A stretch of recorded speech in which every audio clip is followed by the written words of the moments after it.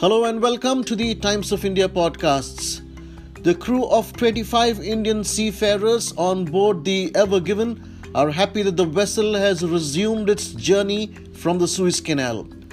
This is Sushil Rao in Hyderabad bringing you more details in this podcast on July 21st. The happy crew posed for a group photograph as the giant ship resumed its journey after the Suez Canal episode. The ship is expected to reach Rotterdam on July 28th. We wish our seafarers on Ever Given the very best as they have resumed their journey, Abdul Ghani Serang, General Secretary and Treasurer of National Union of Seafarers of India, said. Serang shared a photograph of the seafarers which he said he got from the authorities after he asked for it. The 25 Indian seafarers are very happy as the ship has finally resumed sailing towards Rotterdam, Serang said. It was gratifying to have vessel crew welfare being looked into by NUSI and ITF during vessel stay at the Great Bitter Lake, Captain Hanse Kurisinkal, Master of Ever Given, said in response to Abdul Ghani Serang, with whom he shared a picture of the crew. The Ever Given is sailing towards Rotterdam in the Netherlands, which is its first port of call.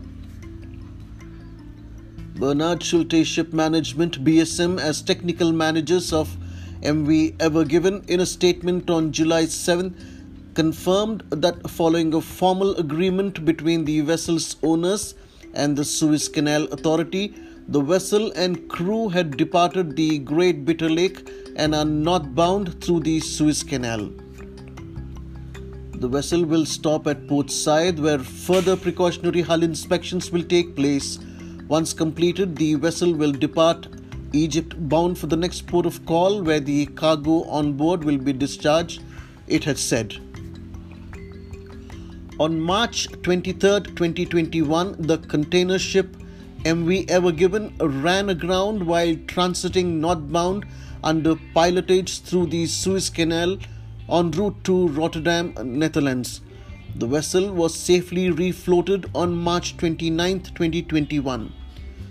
However, a litigation followed with the Suez Canal Authority in Egypt demanding compensation for the revenue losses it suffered on account of the ship running aground.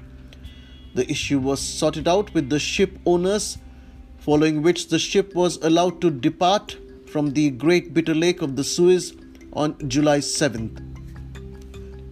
Thanks for listening. Stay tuned to Toy Podcasts for more such updates.